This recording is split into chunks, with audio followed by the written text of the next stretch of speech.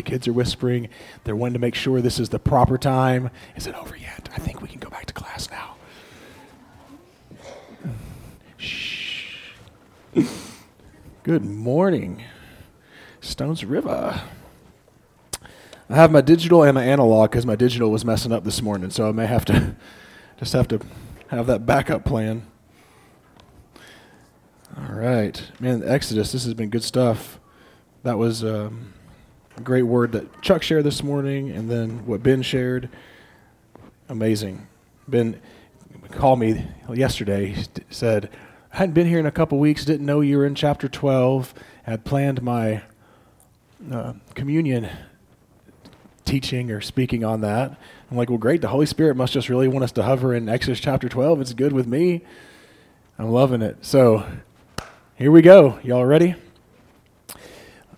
All right, cool. So last week, I just want to reiterate, last week we did prepping for Passover. Remember that? We prepped for Passover.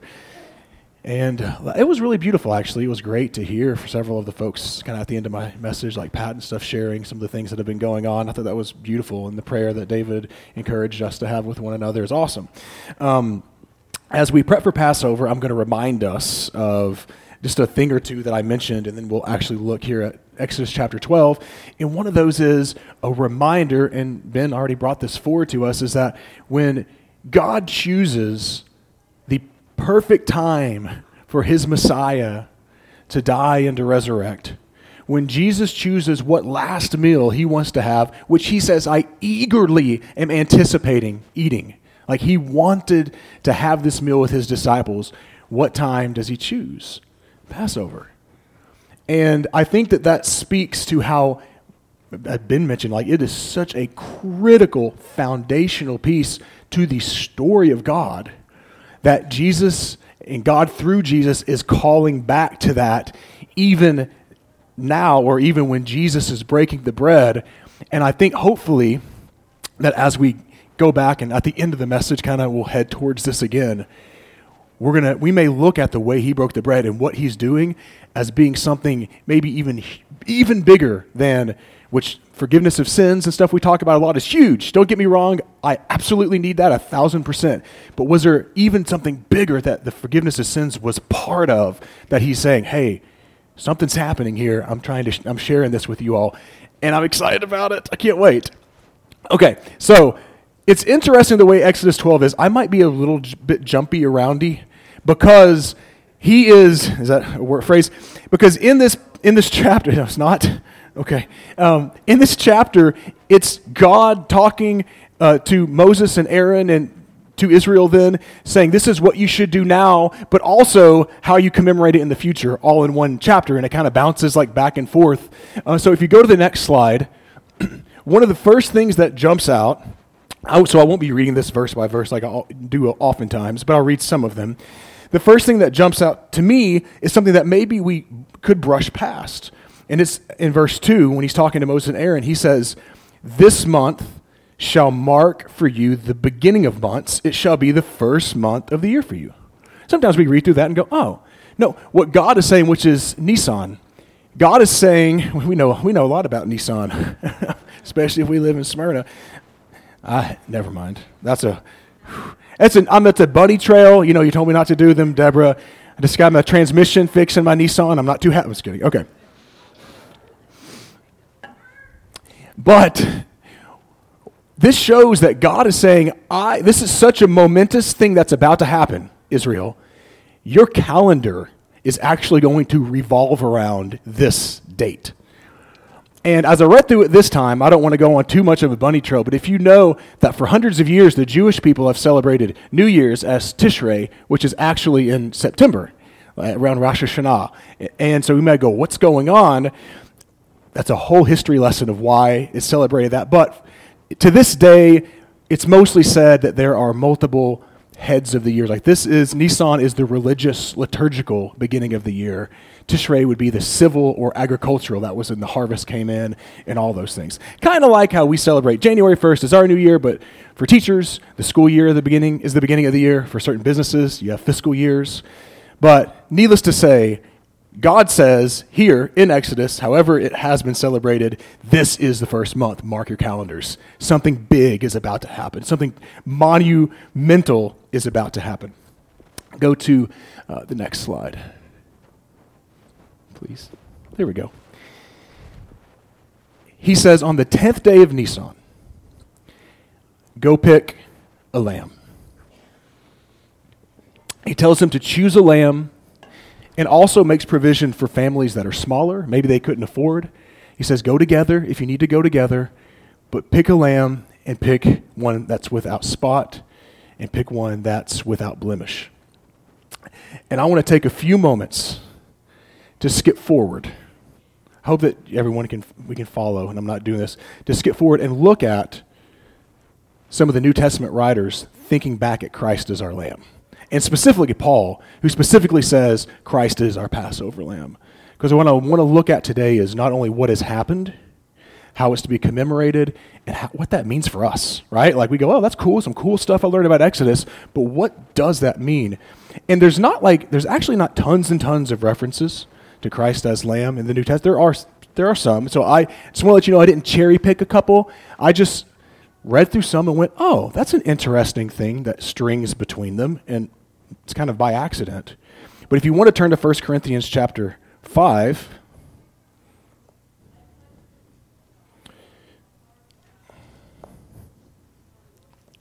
oh, I got there. Paul is actually going to reference and look back at Exodus during a challenging time in the Corinthian church. It is also, while we're all turning there, the phrase that John the Baptist says when he sees Jesus, when he says, here comes, what a weird phrase to say. So, Jesus, the Son, the Lamb of God who takes away the sin of the world. So many of us have read that 1,000 times. I don't think how weird or strange that must have been for someone to go, that person? People aren't sacrifices. That's not supposed to happen. The Lamb of God, he takes away the sin of the world. What is he talking about? John talking about this rabbi, and that's strange. But the theme of Christ as our Lamb is woven in and out. And here, what I think is really interesting in 1 Corinthians 5 is Paul is talking about sexual immorality in the church. Paul's not talking about applying the blood for the forgiveness of sins, which that's part of this. But like he's talking about this thing that's like this, that's just part of their lives. And this guy is sleeping with his father's wife, and Paul's like, that's something that even the pagans don't do. Like the church is kind of boastful about it. I don't know if they feel like they're like cutting edge church or something like that, and like, oh, we can do this. Their freedom has brought them to a place where they can celebrate this man sleeping with like his mother, not his mother-in-law, not his stepmother. That's the word I'm looking for. Thank you. It's his stepmother. And strange. But what's so crazy is he's correcting this, and he brings up Exodus. Isn't that like this was so impactful that this moment we're talking about this morning about God's great deliverance from Egypt is brought up in a conversation about sexual immorality in the church. And then in verse 6, so 1 Corinthians 5:6, if you're following along, Paul says, your boasting is not a good thing, because they're boasting about this. Do you not know that a little yeast leavens the whole batch of dough?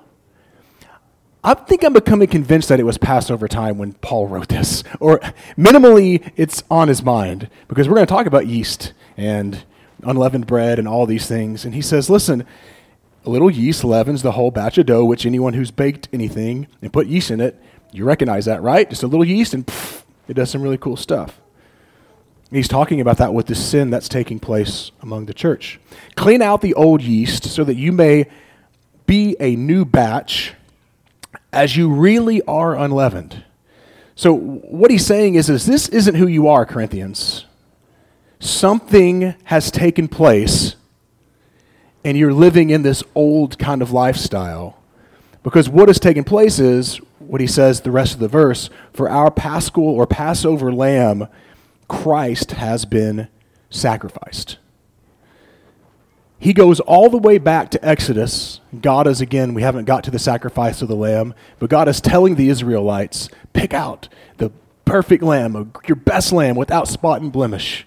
And Paul is going all the way back here when it comes to sexual immorality and saying, listen, when Christ, our Passover lamb, died, something changed dramatically. And what changed dramatically affects the way that we act now. So us thinking about this to ourselves, we live a different way of life now than we did in the past. Clean out. You could say, take out the old man or the old woman. That's not who you are. You're in Christ now. Something has changed. Our Passover lamb has been sacrificed. And he says, therefore, let us celebrate the festival, which God is calling them to do in Exodus. We're going to get there. Not with the old yeast, not of who we once were, but with the yeast of malice and evil in this situation, but with the unleavened bread of sincerity and truth, which God has called them to. Let's live not in evil. Let's not do these things that we're celebrating over here, but live in truth of God and his word and in sincerity. Something has changed. The Paschal lamb, the Passover lamb has been sacrificed. Let's now look at, if my iPad will go there, 1 Peter chapter 1. I'm not going to jump around too much longer. We're going to get right back in here. But I found it interesting that these couple passages that mention lamb, now it's mentioned, the Lamb of God is also mentioned a ton in Revelation, but I'm not going to go through all of those. They're worshiping the Lamb. Revelation 22 ends, and he's talking about the Lamb in the culmination of time. But here again, now we have Peter chatting about a lamb. He doesn't specifically say Passover lamb. But in 1 Peter chapter 1, I'm going to read verse 15. He's telling them, instead, as he who called you is holy, be yourselves holy in all your conduct, for it is written, you shall be holy, for I am holy. He's talking to the churches in the diaspora, and he's calling them to a holy lifestyle, a lifestyle set aside to God. And in the midst of this conversation about being set apart for God, I'll just skip down to 18. He says, you know that you were ransomed from the futile ways inherited from your ancestors. So there was a way that your ancestors and all you behaved and acted out and did your thing, but God has ransomed you from that. And he says, not with perishable things like silver or gold, but with the precious blood of Christ, like that of a lamb without, he's same exact language as Exodus, without defect or blemish. It was destined before the foundation of the world and revealed at the end of the ages for your sake. But a couple things that I want to point out. I want to ask us, if we were back in their day, anybody have any farm animals here? Anybody? We have anybody? Yes? What do you have? Well, I need to get to know Brooke a little bit better.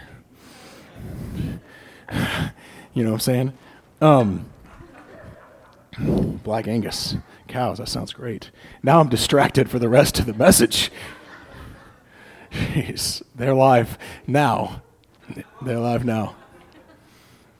Oh my gosh. I don't know. There's some movie of kids chasing cows and trying to kill them that's going through. Oh, Heavyweights. Okay, never mind. Back on track. It's a great movie. If you were back in those days and you had your farm animals, or now if you had your farm animals, and God tells Moses and Aaron, he says, go and have them pick out, he says, go have them pick out their best. Go find this valuable lamb that you have without spot and without blemish. He doesn't say, go just find any lamb.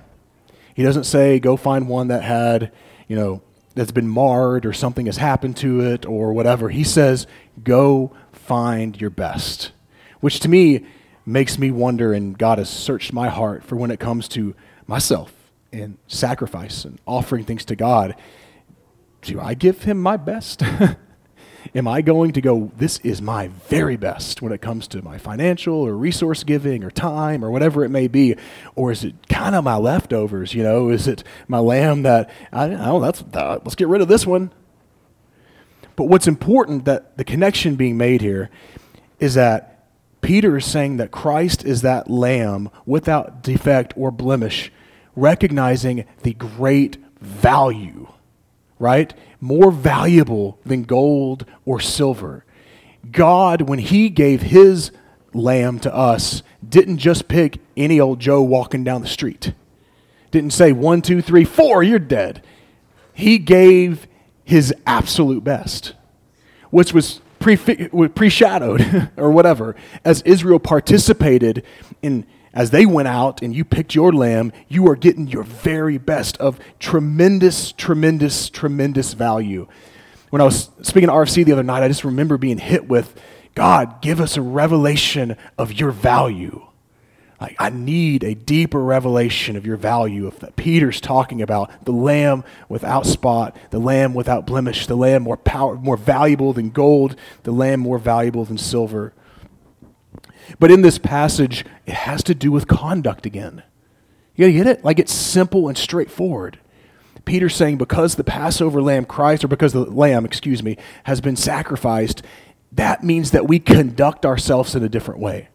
He's pointing for something has changed tremendously. Be holy, be set apart to God and to his works. So let's go back to Exodus, as I've kind of bounced. So they go out and they're picking this lamb on the 10th day. They're giving their best. They're offering their best to God. It's weird kind of too, because like I'm thinking like he's done 9 plagues. Then all of a sudden God says, now you're going to sacrifice a lamb. Like he hadn't said that in any of the other plagues with the livestock or anything. Like he's saying this is it. This is very momentous. If you go to the next slide, please. Something was to take place then, and I think that's in around verse 14. So on the 10th day, I'm trying to do this like a calendar, like the way it's written out. That made sense in my mind. On the 10th day of Nisan, you pick out the lamb. On the 14th day, 2 things happen. The first thing that happens is you rid your home of all leaven. And I read this a lot and I didn't really recognize how big of a deal this was until Sean, my friend from Israel, who married a Jewish woman, came over here, and when it came time for Passover, they got rid of all the leaven in their house. It was nice. I appreciated it because Taylor Place would get stocked with frozen breaded chicken and cereal. Of course, with him, there was some kind of gross stuff that he probably should have just tossed out that he would give. But like, could you imagine, like, this is every year. In fact, a lot of Jewish people look forward to this as their, like, spring cleaning. Some of you would be like, that's kind of cool, actually. Get rid of all this junk, all this stuff that's been in my pantry or my freezer for too long. But God says, listen, this is not just a one-day event. This is, in verse 14, he says, you shall celebrate it as a festival to God. So there are times that we may think that things that are spiritual are always very solemn or introspective, and absolutely, there's times for that. But there's also times to get down and to celebrate what God is doing and what God has done. And he says, God tells them, this is not just like a one-day celebration. This is if you start in the day at the 10th day, go into the 21st day. So that's over a week and a half, right? Yeah. Not only that, you're also preparing, because if you're going to get rid of all your leaven, you got to think about that a little bit longer, right? Like you don't want to buy a whole bunch of leaven or breaded chicken or whatever it may be a day or two before you get rid of it all. If you're going to have leftovers, then you're just wasting your money. So like there's going to be this like lengthy celebration. And I thought to myself, like in America, we have a lot of like one-day offs, right? When it comes to holidays, like 4th of July is great. But I don't do a lot of planning. Maybe some of y'all have a million fireworks and stuff like, we don't do all that usually. It's usually like, what kind of meat do I want? Do I want some Black Angus steaks? Yes, I do. Gosh. I got to move past this. Sorry. I might turn up a few more if I keep going, but I'm done at this point in time. What's happening right now? I'll just kidding. All right, we're talking about celebrating. 4th of July, that's where I'm at. But oftentimes like that, or we have Valentine's Day coming up, and I know my wife's been preparing for weeks for Valentine's Day. Like she's like, I just love him so much. And that's what I've been doing. Babe. But in reality, maybe we think of somewhere we're going to go have dinner, maybe get a little gift, but it's not this big, long celebration. But Christmas is in our culture. I think this is whenever Thanksgiving's over, what do? We begin to celebrate this whole festival holiday season of putting up our trees and getting our gifts for folks and having get-togethers, and it's just super fun. And I think that's one of the reasons we like Christmas so much. I've thought about it. If we did Advent as a church, and we're reading through and we're anticipating Christ, and it's this long kind of celebration, culmination of the year, and that's what God is doing. This is such a momentous occasion. It can't just be one day. It has to be celebrated. The first day, the last day they're actually having an assembly where they get together for a week. Not only do they get rid of their leaven, but they only eat unleavened bread for a week. They're remembering. He's teaching them off the bat. This is so momentous.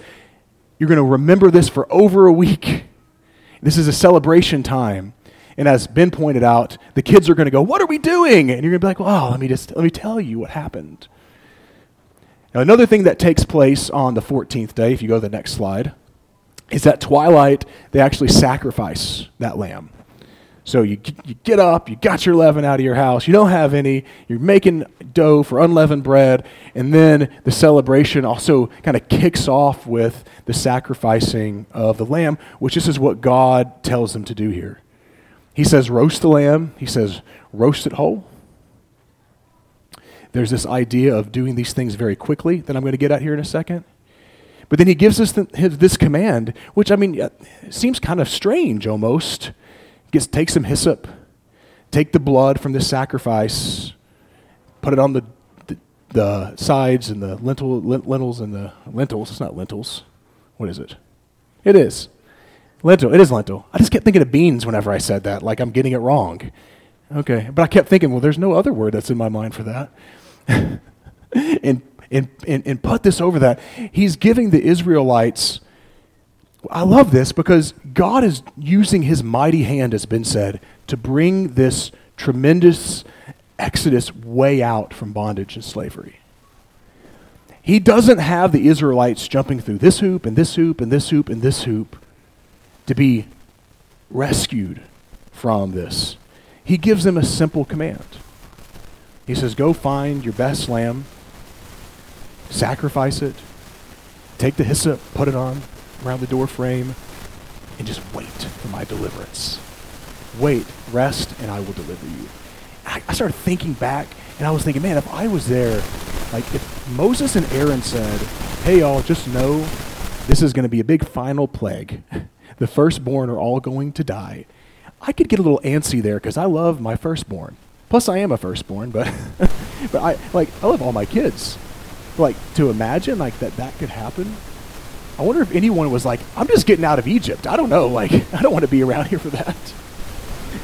Or if anyone on the other extreme might say, what's the point of throwing blood on a door? I'm an Israelite. I'm a Hebrew. God's been rescuing the land of Goshen. He's separated. He's not going to do anything if I just forget to do that. That's silly.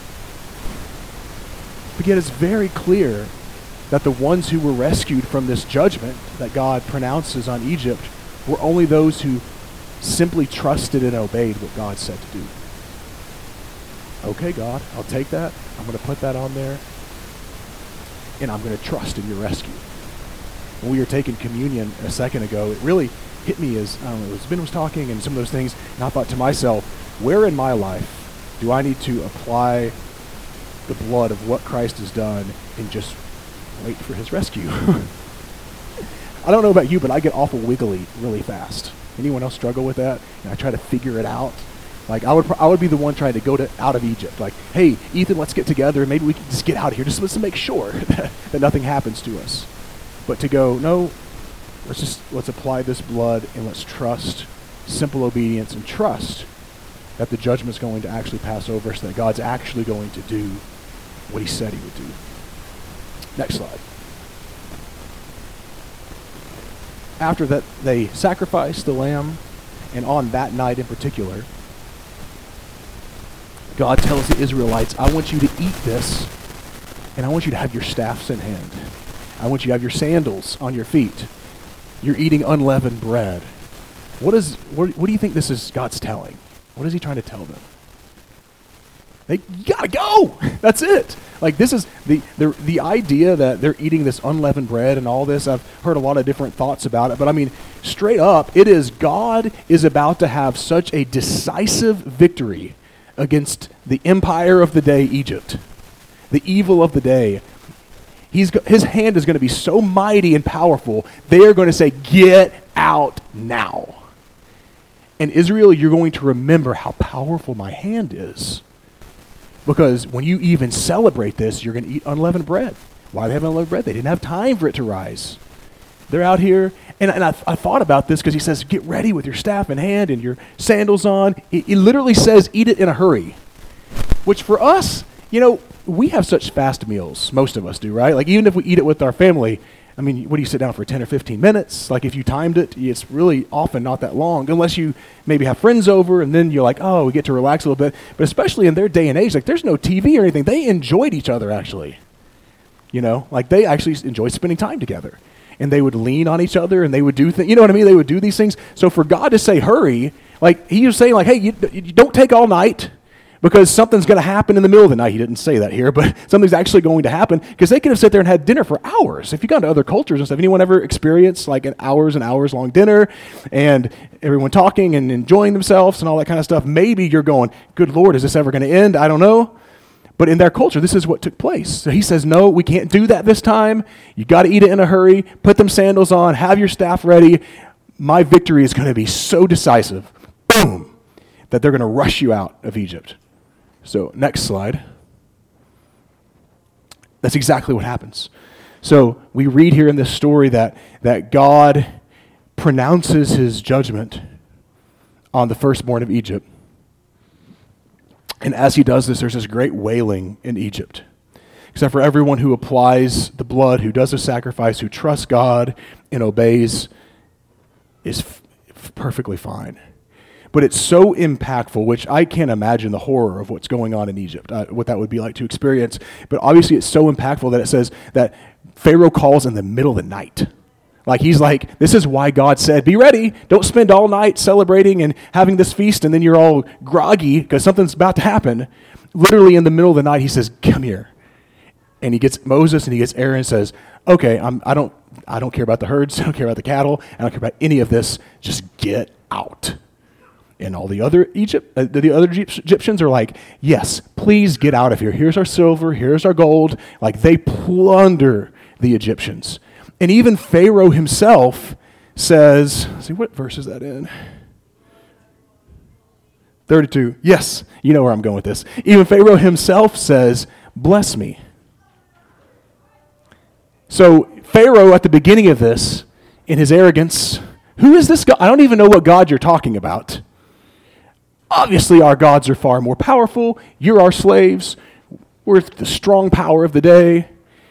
By the time God got done exercising his power, Pharaoh was saying, get out and please bless me, showing that who blesses who? The stronger, yes. I was thinking inferior and the superior. That's what I was trying to think of. The stronger, the superior blesses the inferior. And he's saying, because many pharaohs believe themselves to be God, or at least acted like they were to the people, but saying, no, I need a blessing. Your God is more powerful. What hope does that spring up in us? I don't know. Because we've talked about the empires of the day that we have in our culture, in our society, the systems of evil and injustice, and going, God, will anything ever happen? And it's easy to lose hope and go, oh, God, I don't know. I guess I'm just holding on. But to recognize that God, when he decides enough, can change everything. And he can take the biggest, he can take greed and power, or he can take money, and he can just bring that system, he can collapse it. And leave the system going, oh my gosh, I thought I was powerful. I'm nothing now. And that stirs up hope. And that type of hope is to be acted out with Israel.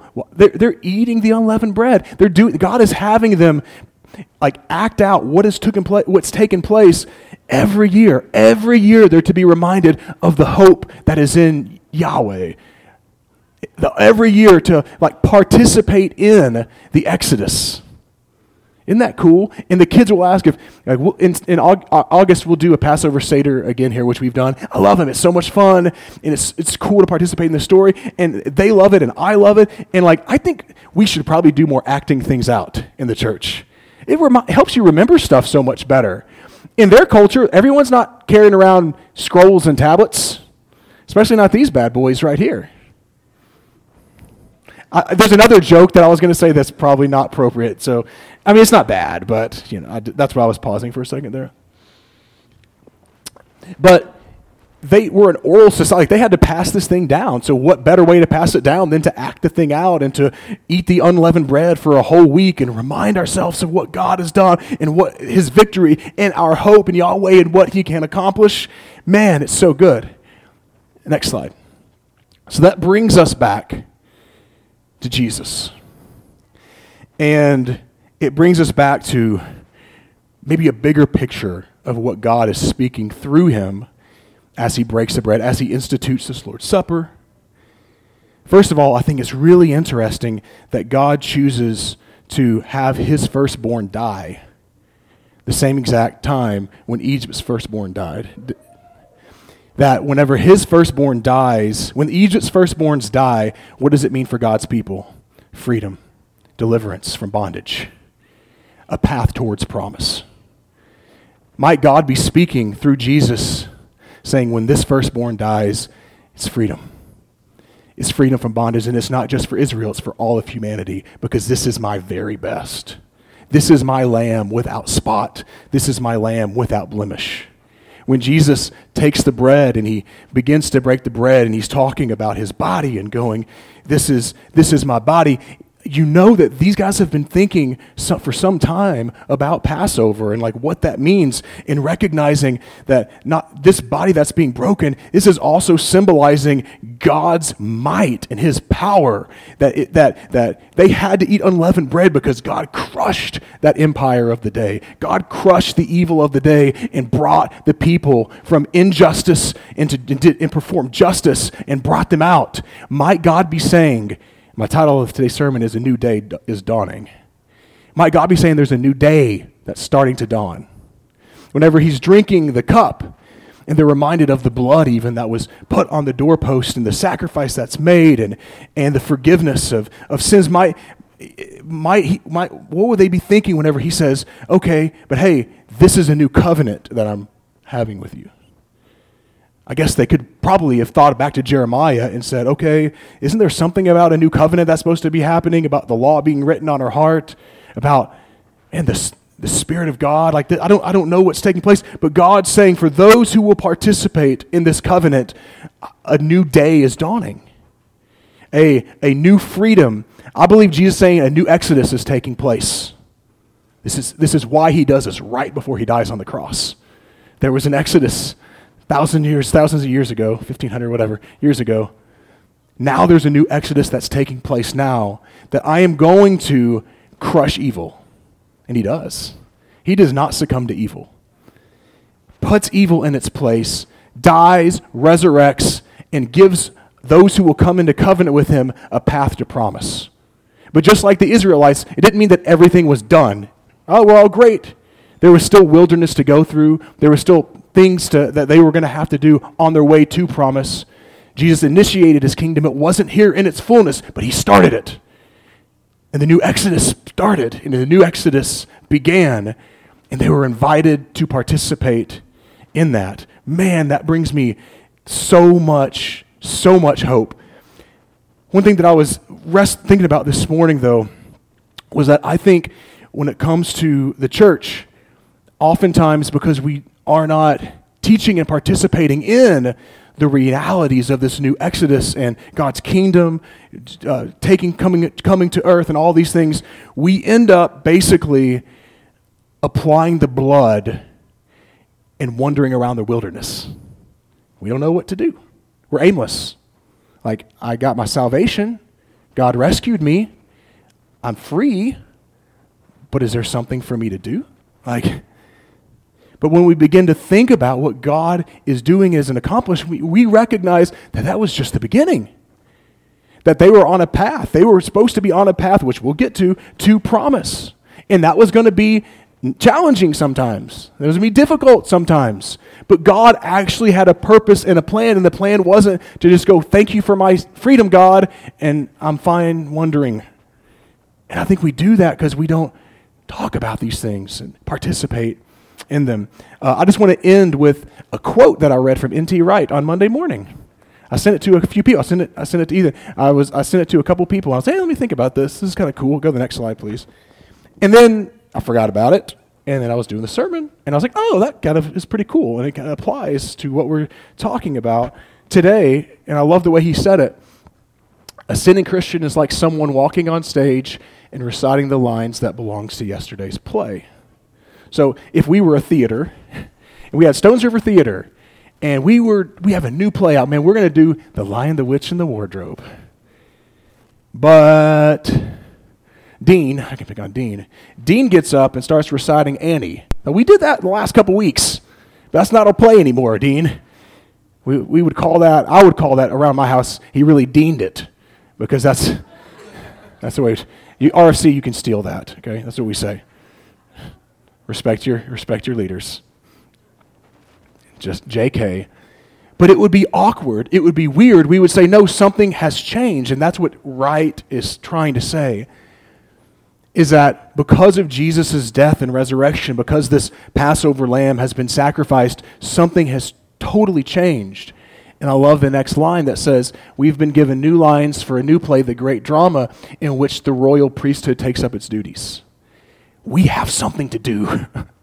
The sacrifice wasn't just, hey, and let's wander in the wilderness. God has desired, you can go back to Old Testament, he has desired a people who are priests to God. And we see that. They will reign on the earth. Like we have a job to be priest unto God and to be a light and to do, to share that with our friends and our relatives and our community and all these things. And we know this. But because the Passover lamb died and sacrificed, it makes us able to do this. Let's not live doing the old play, or let's not go back to Peter and Paul and have to say, that's the old person. That's not who we are anymore. There's a new day that's dawned, a new Exodus that's happened, and we're invited into that. And man, that brings me tons of hope and gets me really excited. Woohoo, right? Let's pray. Father, I thank you for teaching us in story and even teaching us orally and acting the things out, helping us to remember how powerful your hand is. Because God, I will admit that there are times when I don't recognize that. There are times whenever I need to apply your blood and I need to rest in what you've accomplished and what you're doing and wait on you. And there's times when I struggle with that big time and I try to do things in my own strength. God, there's times whenever I'm distracted. Lord, I just pray that we would be a people who learn how to take up this role that you've given us to be that royal priesthood, to make disciples, Lord, of all nations, from every tribe and language and people and nation, to invite the world into this new exodus, God, this new freedom. There's so many people in this world that are completely bound up. Lord, I pray that if we have forgotten that you would remind us how bad it is to be in bondage. And God, if we're in bondage in areas of our life and we're not even aware, please reveal that to us so that we can be set free, but that we can call the world to a place of freedom and to a place of purpose. But it's all because of you. Thank you, Jesus. Thank you, Jesus. In Jesus' name, amen.